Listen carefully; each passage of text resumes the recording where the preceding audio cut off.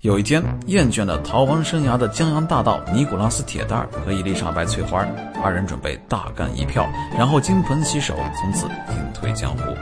但是究竟在哪儿完成收官之作，引发了二人的激烈争执。走，咱们这次就去抢美联储，然后把白宫买下来，老娘要当包租婆。这个是不是风险太高了呀？什么风险不风险？你就是怂。你连风险都搞不清楚就动手，你的智商还不如土豆。那你说什么是风险？大佑老师，你给他扫个盲。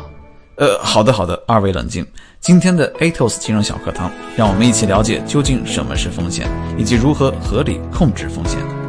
所谓风险即 risk， 其实就是概率即 probability， 而风险一词特指的是对于当事人不利的概率，所以称为风险。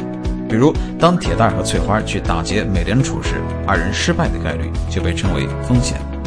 在金融市场中，衡量风险的最佳方式则是波动性即 volatility。 假如一只股票在5个交易日内的收盘价分别是60、50、32、43以及60美元，那么通过计算，我们可以得出其均价为49美元。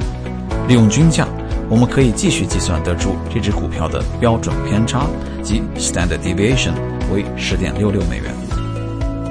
换句话说，在其他条件不变的情况下，这 10.66 美元正是这只股票的波动性。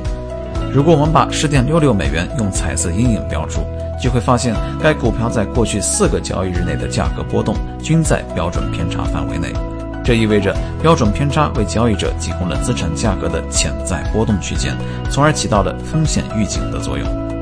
不仅如此，能够熟练运用标准偏差的交易者，还可以通过增加偏差倍数，获得更为精准的价格波动区间，为不同市场量身定做不同的交易策略。